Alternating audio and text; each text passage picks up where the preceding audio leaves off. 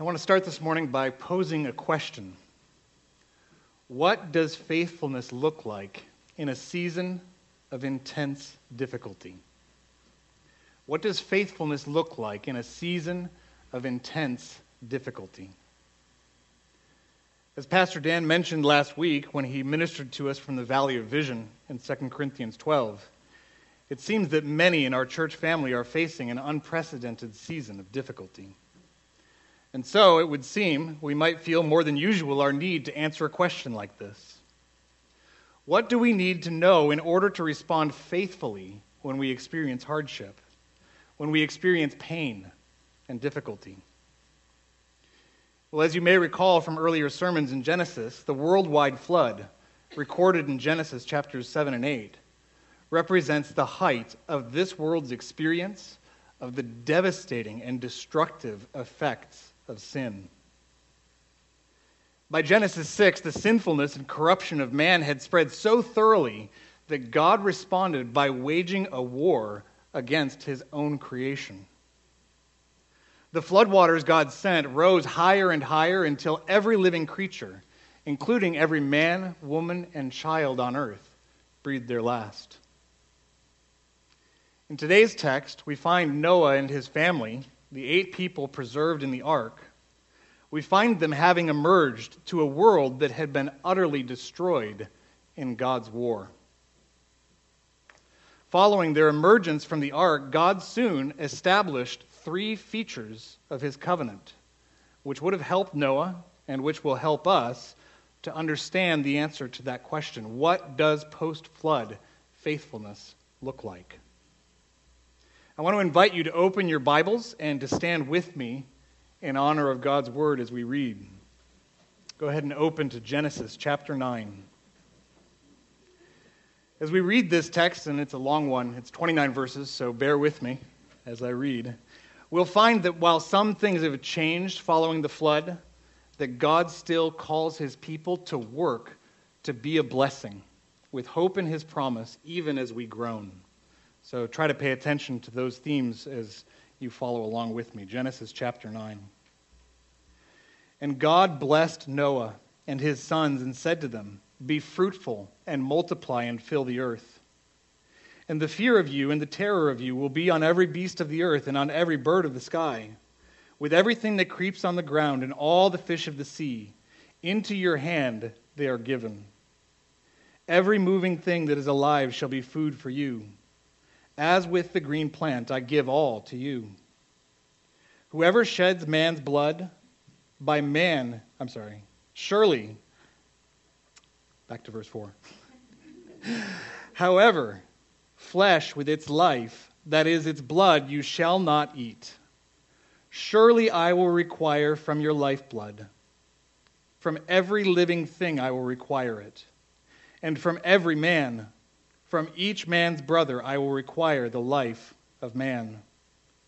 Whoever sheds man's blood, by man his blood shall be shed.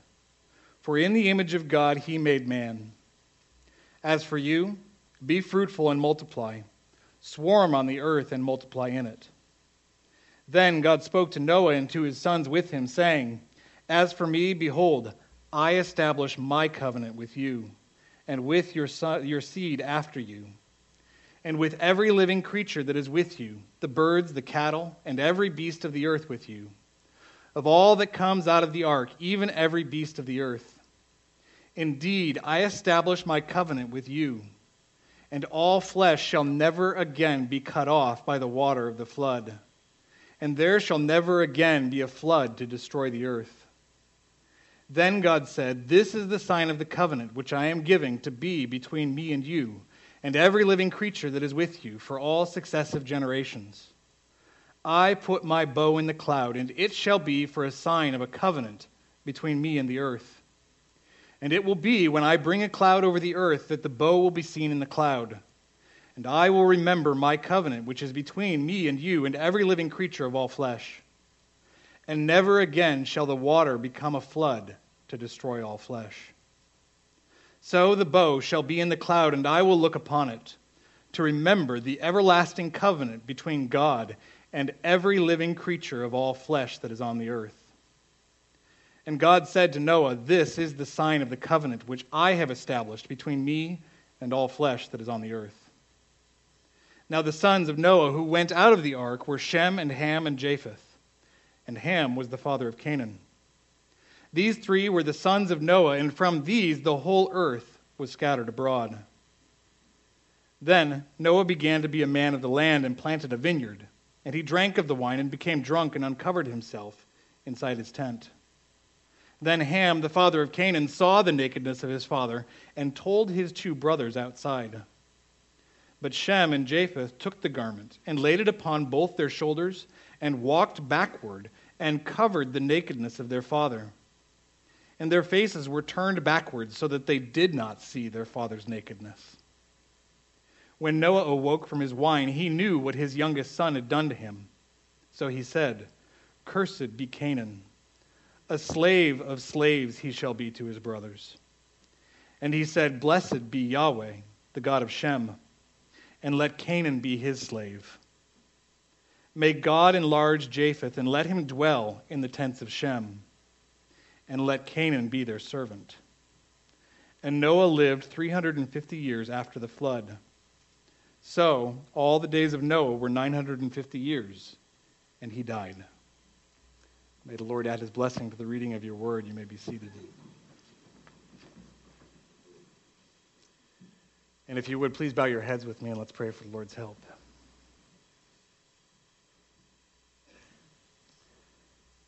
Father, we stand before you impotent in ourselves, Father, to do what needs to happen in this hour.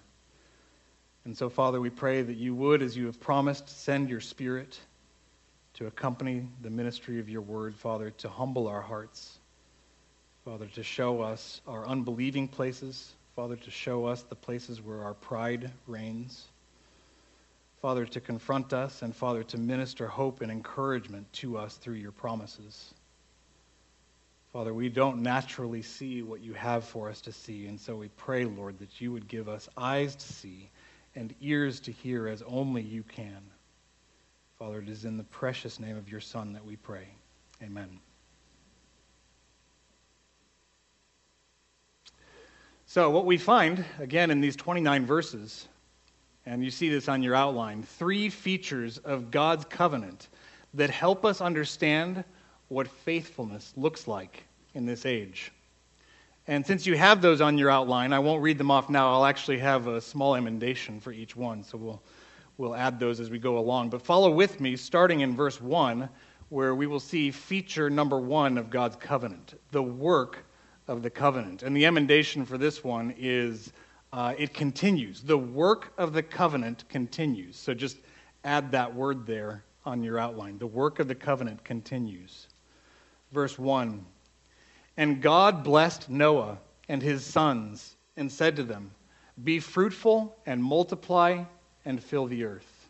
So that's verse 1. Now I want you to skip for a moment, put your eyes down on verse 7.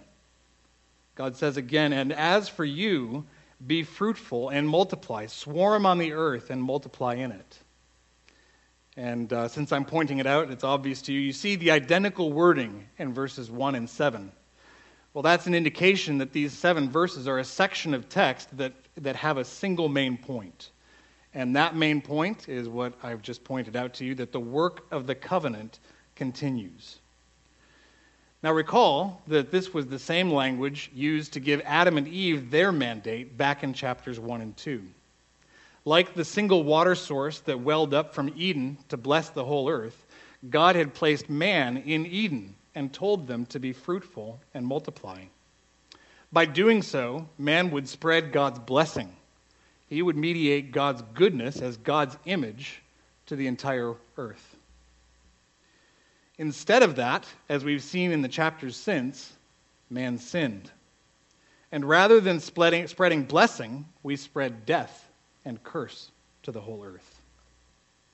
And so, this is the first preliminary answer to the question, what does post-flood faithfulness look like? It looks a whole lot like pre-flood faithfulness. The work of the covenant continues. Be fruitful and multiply and be a blessing as you fill the earth with the image of God. But it's also true that as Noah and his family exit the ark and survey the land, a lot has changed.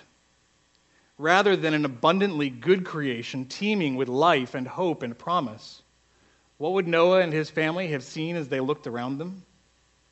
Well, as we saw from chapter 8, they would have seen evidence of God's judgment against sin.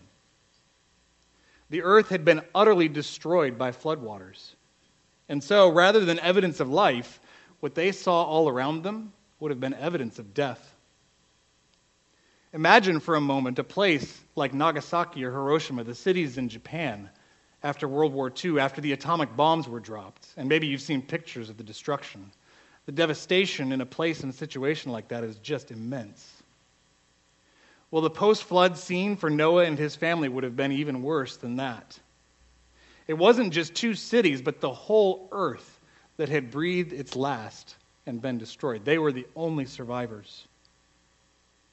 And so we can imagine Noah and his family taking stock of what they could see. And surely as they did, they felt overwhelmed and perhaps even a bit hopeless. Well, I want to ask you to consider likewise your reality for a moment. As you take stock of the setting and circumstances of your life, what do you see? Is there difficulty? Is there struggle? Is there physical or emotional pain? Beloved, this is our reality. And we know that every adversity in this life is a present reality because of sin, because of the fall. And as you think of the effects of this world's fallenness in your suffering or in your loved one's suffering, as you think of its effects in the uncertainty of how long a failing body will last, or in the trial of unemployment, or in the pain of relational conflict, do you see need for God's provision and hope? That's the position that Noah and his family are in as they emerge from the ark.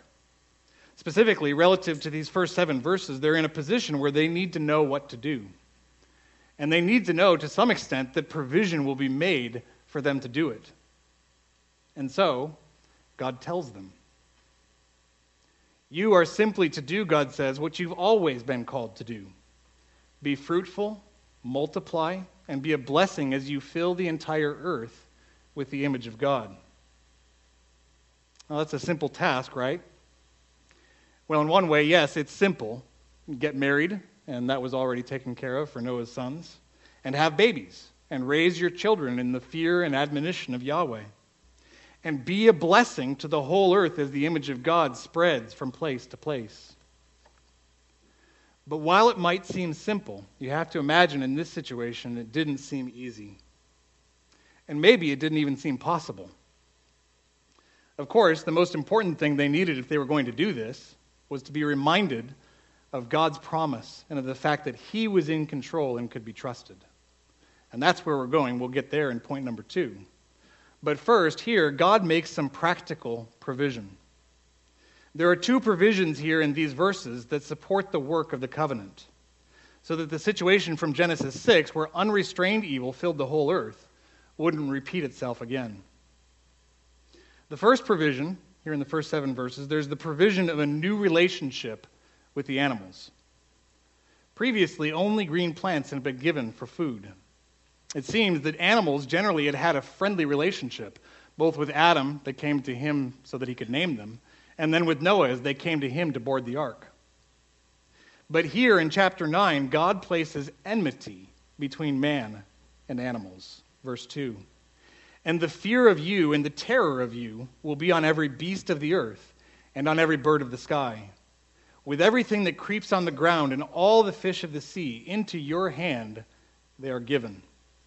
So God makes this change here. And this change has 2 effects. First, it made it so that man had more food options. Man could now eat meat. And yes, it is appropriate to take a moment and savor the goodness of the fact that we get to eat beef brisket and ribs and all of those good things. So yes, that's the first effect of this change. Secondly, this made it so that the population of both man and of the animals would be restrained. And you'll see this all the way through chapter 11. Post-flood, there are just some changes, as we've already noted, in the lifespan of man. ecological changes. We don't even know all the details, but we do know that God is making changes, and the major thrust of those changes has to do with restraining sin, and in this case, even restraining the population of man. And we see evidence of that in later scripture. We read in Exodus 23, verse 29, that God was not going to let Israel have the promised land to themselves all at once, because the animal life there would have overwhelmed the small population. So this is the first practical provision that God gives here, a new relationship of enmity with the animals. And you'd be right, by the way, to think of Romans 8 at this point, that it's not just man who groans under the curse. Paul says there that all creation groans, awaiting the revealing of the sons of God, because all creation is under this enmity. We eat the animals, and they fear us and sometimes harm us, and sometimes they even eat us. This is not the way it was originally supposed to be, but it is how things are after the flood. The second practical provision here is, in a word, government. Remember that up to the flood, starting with the murder of Abel, the only recourse for the righteous remnant as they were afflicted by Cain's line was to call upon Yahweh. Man was not given the responsibility to enforce justice until this section in Genesis 9. And so here, and it's important to note that this is rooted in the ongoing fact that man is God's image. Here it's stipulated that any man or any beast who takes a man's life, any murderer, will be subject to the penalty of death that will now be enforced by men. This is where we get the original theology that undergirds Romans 13, verse 1, that every person is to be in subjection to the governing authorities, for there is no authority except from God, and those which exist have been appointed by God. So God gives two practical provisions here. First, the change in our relationship relative to the animals, and secondly, he gives government. These provisions should begin to build hope that what Yahweh calls us to do, he will make possible. He's putting into place practical conditions and provisions that make it so that his people can fulfill the purpose he gives them and actually be the blessing he calls them to be. And friends, I hope this is beginning to give you hope. Something we need to see here is the continuity of the work of the covenant. We know, of course, that Moses was writing Genesis for Israel, right? And what was Israel called to do? Israel was a nation of priests. Their calling was to follow the laws and the statutes of Yahweh, and as they did so, he promised they would draw all nations to him, to their faithful, life-giving, covenant-keeping God. And just as God makes provision for Noah here, we read time and again, don't we, of how God made every provision for his people Israel. Things like manna, water from a rock, the falling of the walls of Jericho, foreign armies put to flight. God made every provision for Israel so that they too could do the work of the covenant. But of course, that didn't stop with Israel. Who are God's covenant people today? The church. We are. And what is the covenant work God calls us to do? Well, it's more or less the same. The whole book of Ephesians is really about how this gets worked out. And by the way, that's in the small group notes, and I didn't go into as much depth as I had hoped. So small group leaders, you might just want to read the book of Ephesians and think about how this is the case. The whole book of Ephesians is about how this works out, that the calling to be a blessing to the earth is made possible for an entire people, the church, for the first time in this church age. That's the thrust of the whole book. We, both corporately and individually, like Adam and like Noah and then Israel, are called to be a blessing to the earth. We, the church, are God's priesthood, as I read earlier before the prayer in 1 Peter 2. We are called to be God's priesthood, his kingdom of priests, a holy nation. And what are we to do to that end? We are to spread God's blessing by loving and doing good, by bringing life, the aroma of life, to every corner of this globe.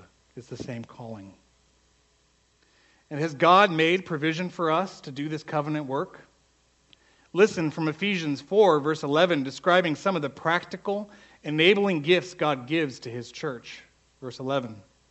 And he himself gave some as apostles, and some as prophets, and some as evangelists, and some as pastors and teachers for the equipping of the saints, for the work of service to the building up of the body of Christ.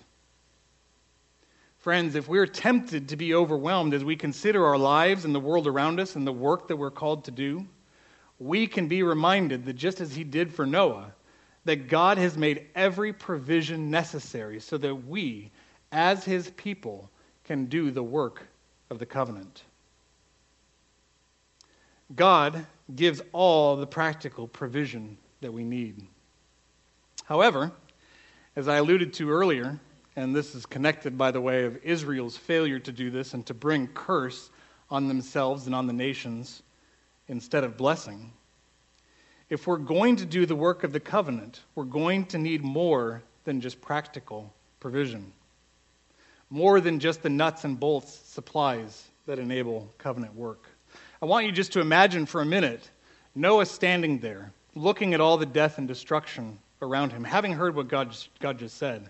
And imagine he said something like this. Okay, God, you've given us the animals. You've given us government. I can take it from here. I got this. God would have laughed at him, right? Probably even rebuked him. Well, it seems more likely, and this is understandable, that Noah's response was one of silence, since the next words recorded are God's. Continuing on in verse 8, we find, and this is number 2 on the outline, we find the power of the covenant. And let me just give you the addition for this one. The power of the covenant is God's promise. The power of the covenant is God's promise. And since I won't revisit this, just in case I forget later, the power of the covenant is God's promise. That's something Israel did have, but what did they not have that the church has? Ephesians again. They didn't have the heart as a whole people to believe it. But nonetheless, and this is the case to Noah, this is the case to Israel, and always, and we'll see this in this text, always there's a believing remnant that does have the heart. The power of the covenant is God's promise.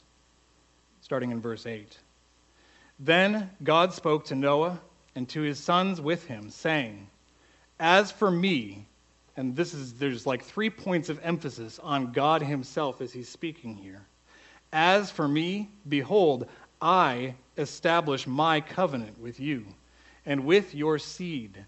And that word seed, by the way, this is the first time it's been used to describe a human descendant since it described Seth in chapter 5. And that was the first time since it described the ultimate seed in chapter 3. So Moses is building this theology of the anticipation of the Messiah. That's what's happening here. So again, verse 9, As for me, behold, I establish my covenant with you and with your seed after you, and with every living creature that is with you, the birds, the cattle, and every beast of the earth with you, of all that comes out of the ark, even every beast of the earth. And you'll see again, that's repeated over and over again. The whole creation groans with hope because the whole creation receives this promise. It's not just to us, it's to every creature. Verse 11, again, this emphasis. Indeed, I establish my covenant with you. So where does this text indicate the power of the covenant is found? Not in Noah. Not in the 7 people who are with Noah. It is not found in God's provisions relative to the animals. It is not even found in God's good provision of government going forward. And that's an important one to remember. The hope is not found in God's provision of government. Where is the power of the covenant found? In God himself. In his perfect, complete, and unfailing covenant faithfulness to what he has promised. This is the power of the covenant. Now the emphasis on God's decisive role continues as he establishes, starting in verse 12, a visible reminder of his covenant power. Then God said, This is the sign of the covenant which I am giving to be between me and you and every living creature that is with you for all successive generations. I put my bow in the cloud, and it shall be for a sign of a covenant between me and the earth. So, what is this about? Why does God make a sign out of a rainbow? Well, remember that God has just waged war against his entire creation. And with that in mind, realize that every time this word bow is used in Genesis outside of this text, it refers to the weapon of the archer. Now, of course, as I said, God is talking here specifically about a rainbow. But what shape is a rainbow? It's the exact shape as the archer's weapon. And in the whole Old Testament, the archer's bow is the main weapon used to represent the aggression of war.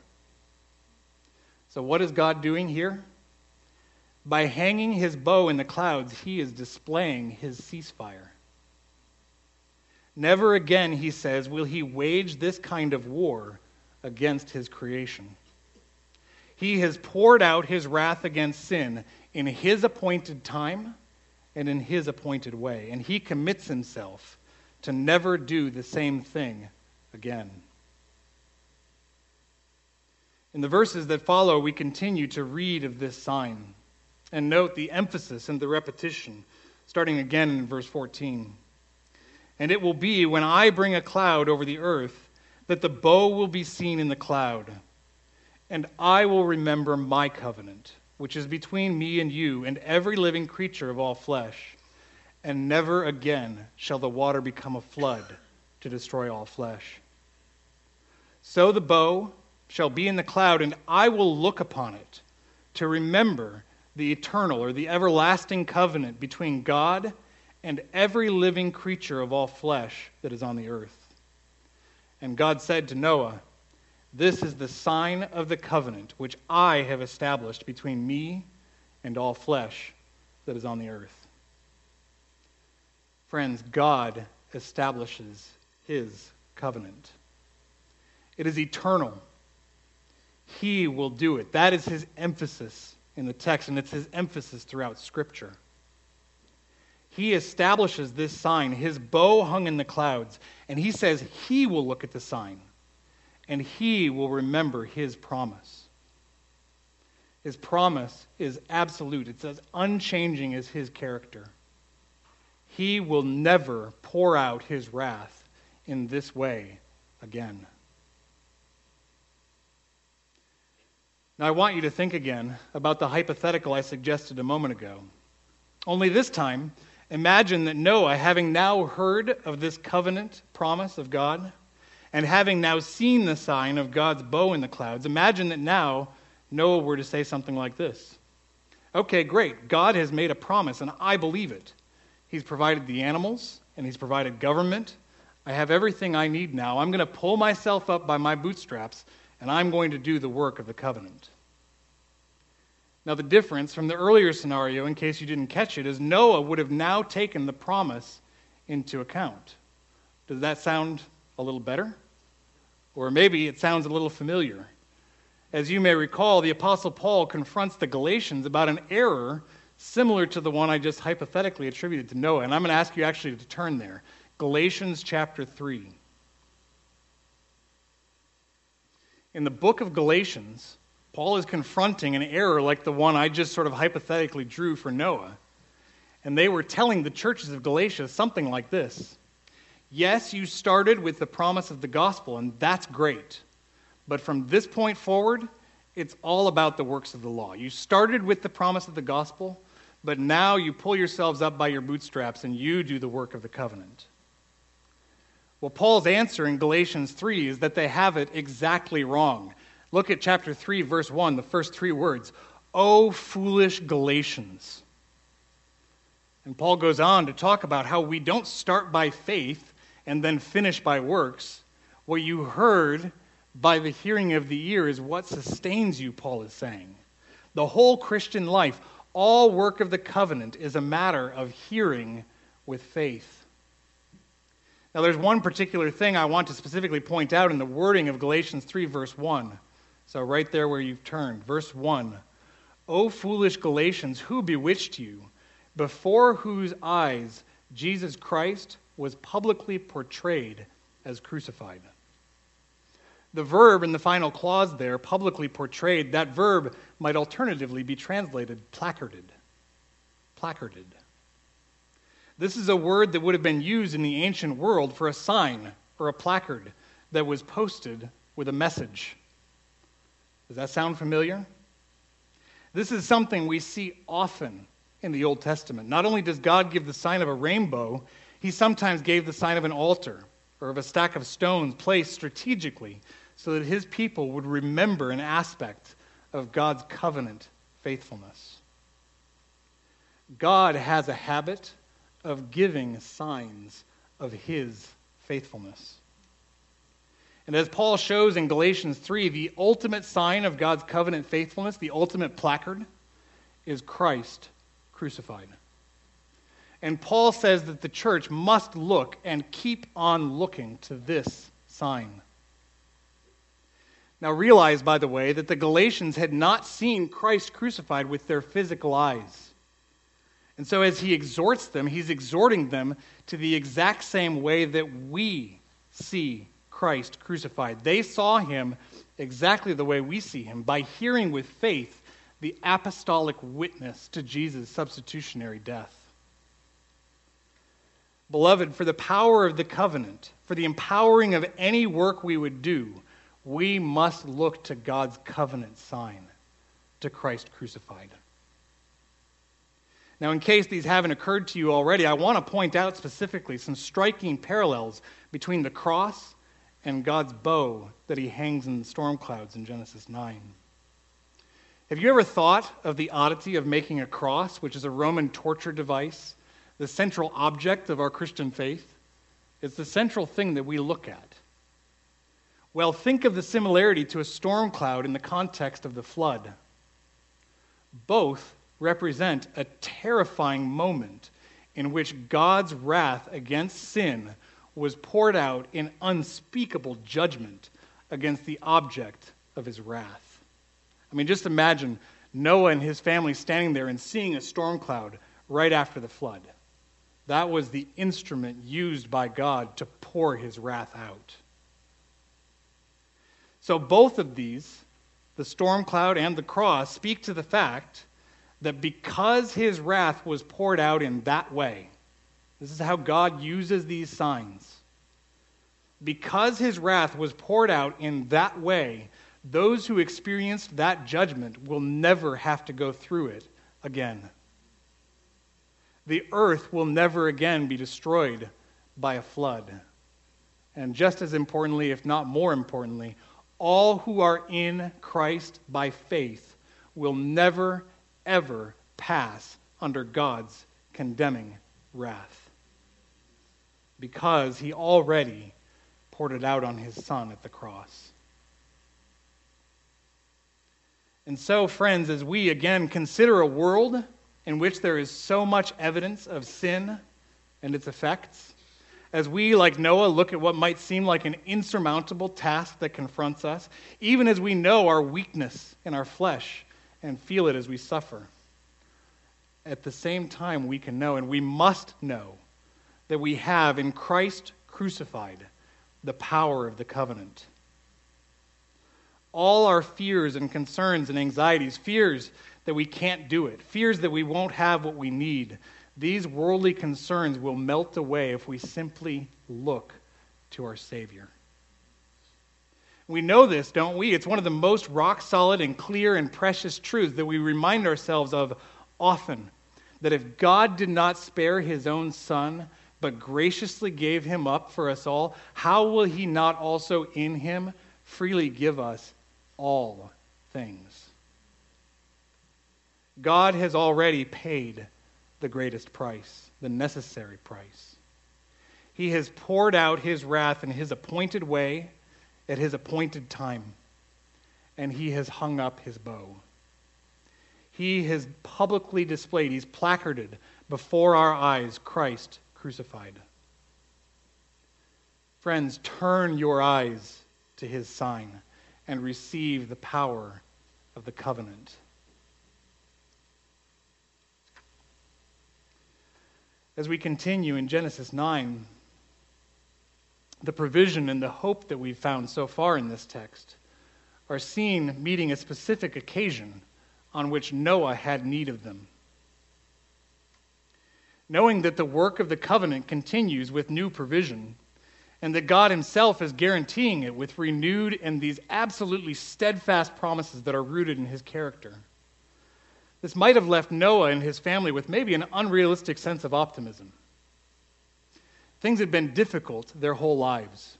And as we've seen in Genesis so far, ever since the fall, the wicked had been a constant source of affliction, beginning with Cain's murder of Abel. Perhaps Noah might have thought it wouldn't be like that anymore. But he would have been wrong if that's what he thought. And we see this as we come to covenant feature number 3, the setting of the covenant. The setting of the covenant. And here the addition is, the setting of the covenant is one of enmity. The setting of the covenant is one of enmity. Starting with verse 18. Now the sons of Noah who went out of the ark were Shem and Ham and Japheth. And Ham was the father of Canaan. These 3 were the sons of Noah, and from these the whole earth was scattered abroad. And so here, as we begin to learn the origins of the nations, it's going to serve us to think again about Israel as the original readers of Genesis. Israel would have received the book of Genesis on the plains of Moab as they waited for God to lead them in the conquest of Canaan. And so God here uses the story of Ham, and we see clearly, of course, in the text here, he is Canaan's ancestor. He uses the story of Ham to help Israel understand the setting for the covenant work to which they were being called. We see this first in the fact that Ham is singled out in verse 18 as the father of Canaan. In the verses that follow, we find a clear distinction between Noah's sons and between their descendants. Now, I'm going to read a big chunk all at once here, verses 20 to 27, because I want us to get a sense of the big picture. And I'll just tell you ahead of time that the major emphasis here is on the contrast between Ham, who greatly dishonors his father, and Shem and Japheth, who greatly honor their father Noah. So try to pay attention to that contrast as I read, starting in verse 20. Then Noah began to be a man of the land and planted a vineyard. And he drank of the wine and became drunk and uncovered himself inside his tent. Then Ham, the father of Canaan, saw the nakedness of his father and told his 2 brothers outside. But Shem and Japheth took the garment and laid it upon both their shoulders and walked backward and covered the nakedness of their father. And their faces were turned backward so that they did not see their father's nakedness. Then Noah awoke from his wine, and he knew what his youngest son had done to him.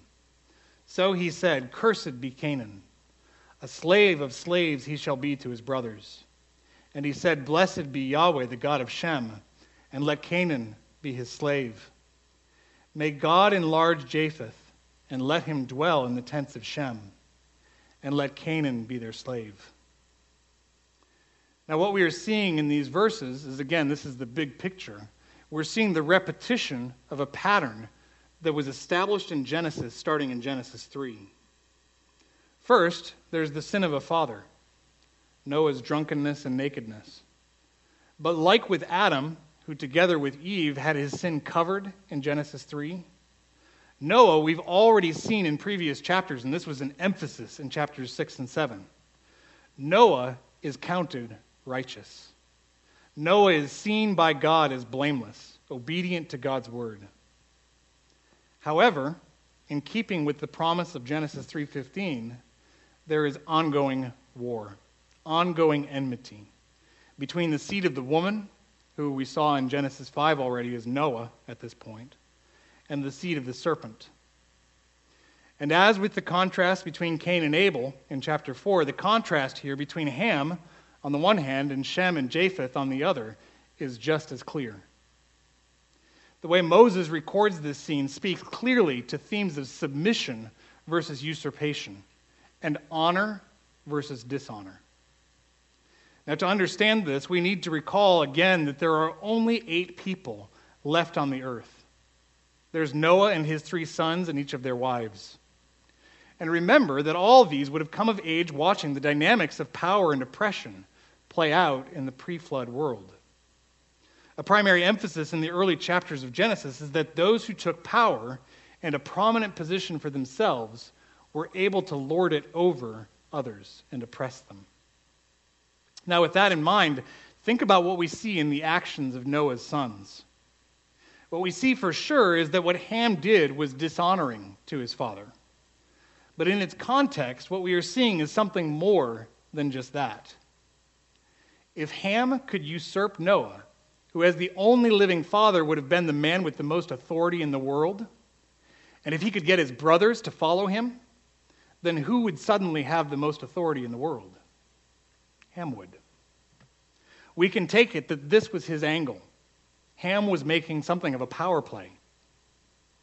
In a way, much like Cain, who begrudged Abel's position as acceptable to the Lord and took it into his own hands to eliminate him by murdering him. Ham was going to take this opportunity afforded by Noah's lapse in judgment to take matters into his own hands and to position himself over his father and over his brothers, effectively over everyone on earth. However, and this is so very important, his brothers did not join him in dishonoring and usurping their father. The text is at pains to describe repetitively the extent to which Shem and Japheth worked to honor their father Noah, walking backward, placing the cloak on their shoulders and turning their faces backwards so that they would not dishonor their father. As a result of this effort, this expressed effort to honor their father, we read of the blessing of Shem and Japheth. Japheth would be fruitful, and Ham would end up subjugated to Japheth. And even more honor goes to Shem, as it says that Yahweh himself, and that might be unclear in the text, it says, he will dwell in the tents of Shem. The grammatical antecedent there, the most recent subject of a verb is the Lord. And so it is Yahweh who will dwell in the tent of Shem. Yahweh himself will dwell in the tents of Shem. And Israel, we're going to see this next week, and you can pray for me. We're going to do the Table of Nations in one sermon next week.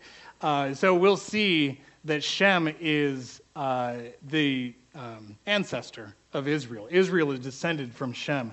And so this blessing that Yahweh will dwell in the tent of Shem was being fulfilled as God dwelt with Israel as they received the book of Genesis.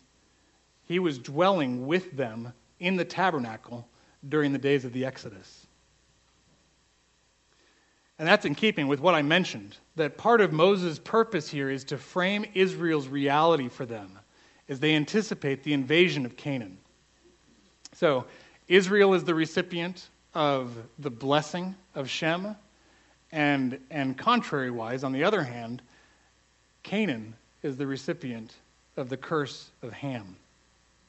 A brief look at descriptions of Canaanite practices found later in Scripture helps us to see that the identification in Genesis 9 between Ham and Canaan, such that Canaan could receive Ham's curse, is not merely a matter of God's sovereign choice. It is that, but that's not all it is. What we find is that Canaan, like Ham, becomes known for engaging in immorality that is worthy of curse. We read in Leviticus 18, verse 3, God's instruction that Israel specifically must not do according to what is done in the land of Canaan. From the list of prohibited activities, it is apparent that the sins of Canaan were like the sins of their father Ham, only worse. Things like making worship sacrifices to goat demons in Leviticus 17. And then all of these are from Leviticus 18. Committing sexual immorality with family members and other forms of immorality like homosexuality and bestiality. And then even, and this was just a huge abomination to God, even child sacrifice to Molech was what the Canaanites engaged in. And so by the time of the Exodus, unlike in the day of Abraham, when God says, and I think this is Exodus 18, God says there that it wasn't time yet for the conquest of Canaan. By the time of the Exodus, the Canaanites had filled up the full measure of their iniquities. And it was time for their curse, from here in Genesis 9, to be enforced. So this is how we must understand, and you see the complexity of the implications, but this is how we must understand the implications of these verses. And it's not just complex, it's actually simple. As from the very beginning in the garden, there are only two ways. There's the way of blessing, and there's the way of curse. The flood has not changed things in this respect. This continues post-flood to be the setting of the covenant. There is still enmity, and that was what was promised in Genesis 3. There is still enmity, there is still opposition and affliction and difficulty.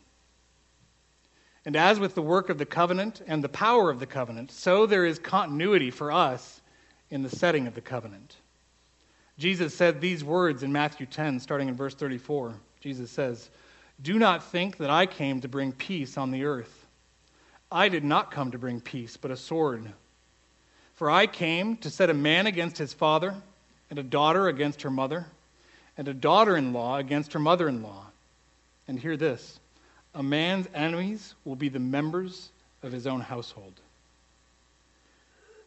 This is the setting of the covenant, not just for Noah, and not just for Israel, but for us. We should acknowledge and remember that this is perhaps, and probably should be, the most painful suffering of all.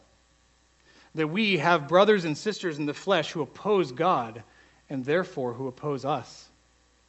This was the case for Noah, who was opposed by his own son, and for Shem and Japheth, opposed by their brother.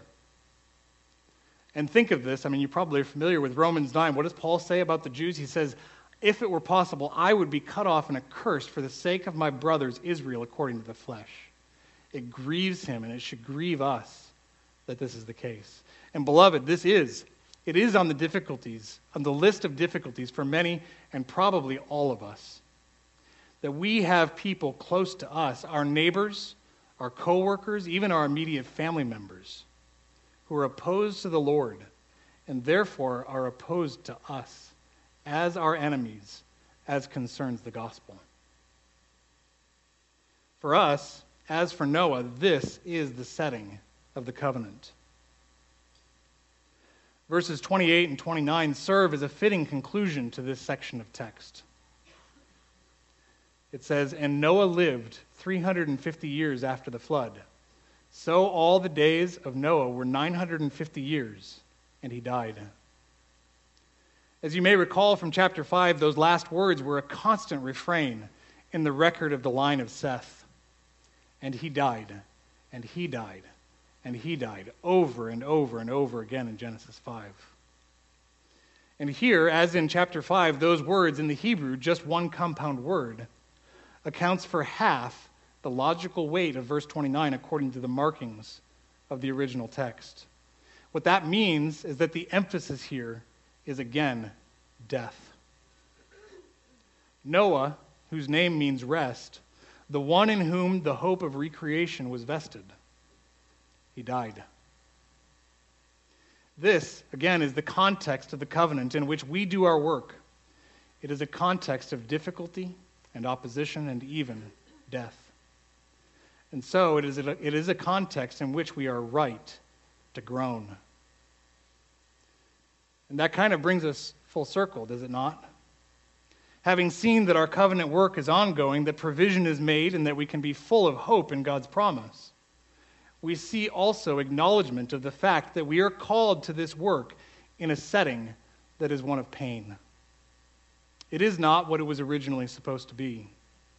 And so, again, it is a setting in which we groan. What does post-flood faithfulness look like?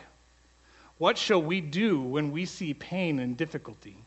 What shall we do when we, like Noah, realize that we have worked and worked and worked to pursue God's will, only to see that opposition and relational difficulty and suffering and even death are still our day-to-day reality?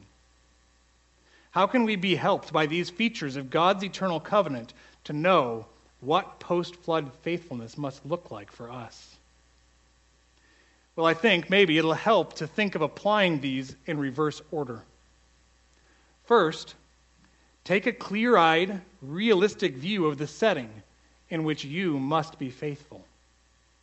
If God has provided reminders in your life, and He surely has, that this world and this life are not what they were originally supposed to be, rejoice. Rejoice that He has explained this reality, both here in this text and throughout the Bible. Your difficulties, your circumstances do not surprise God. In fact, He has planned them for your good. As the psalmist says, in faithfulness He has afflicted you. It is good for you that you are afflicted, that you might learn God's statutes. Well, how does that work? Take a cue from Noah in this text. When he awoke and knew what his son had done to him, Noah looked at the promise. How is it possible that Yahweh would dwell in the tents of Shem? How is it possible that Japheth would, with Shem, receive a blessing? You need to know, even as Noah knew, that this is possible only because of God's unshakable promise. God has poured out His wrath and judgment, and He promises to never do so again in the same way. He will never destroy the earth in a flood, and all those who are in Christ will never know the curse and destruction of the cross. Friends, all our hope, all your hope, and all my hope, if we have any hope, is in Yahweh's sign. Christ was placarded before our eyes as crucified. Look to Him and receive the power of the covenant.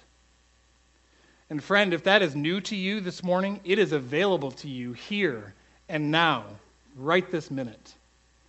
There are only two ways. There is the way of death and curse. That is your own way. There is your way, your plans, what you can get and reason and determine for yourself. And you know this to some extent from your own experience, but I want to say it to you right now on the authority of God's word that going your own way will not lead you to life. It will not lead you to contentment or a sense of purpose or joy or relief. It will only lead you to destruction. And so, it is your immediate duty, and it will become your joy to repent, to turn and start going in the opposite direction. Stop going your way and go the way of the blessing of life instead. Look away from yourself, look away from the world and what you might get from it, and look to Christ. Repent and believe the power of the covenant. And brothers and sisters, as we receive the power of the covenant, what a glory it is for us, seeing God's abundant provision to take up and do the work of the covenant. And remember, again, from Galatians and from this text, that the way we start is the way we finish, with God's power. It is a simple calling. God has taken the responsibility for the ultimate outcome, and He has made every provision we need. What is there for you to do? What does your next faithful step look like? It might look like overcoming fear of man to share the gospel with a coworker. It might look like availing yourself of one of the 10 copies of the Bible that is sitting on your shelf and committing to a consistent quiet time this week. It might look like overcoming your selfishness to do the hard work of parenting, discipline, training in the way of the Lord. It might look like confronting a close friend or family member who is in sin, even if you are afraid you might lose that relationship. Beloved, the setting we are in is a simple one. There is the way of curse and death, and there is the way of blessing and life. Look to Christ. All we have is Christ. Look to Christ and choose life, and rejoice, knowing the satisfaction of drawing near to God, that according to the promise of His eternal covenant, He will do everything he has promised. Please pray with me. Father, this is our only hope. And Lord, we are a people in need of hope. As your people always have been, Father, would you smile on us and minister to us, Father, as we sing this hymn, as we sing the words, would you help us to do this? Would you help us to turn our eyes upon Jesus and look full in his wonderful face? Father, that the concerns, those thoughts that we might not be able to do it, that we might not have what we need, Father, that those concerns would grow strangely dim in the light of your glory and grace. And we pray in Jesus' name, amen.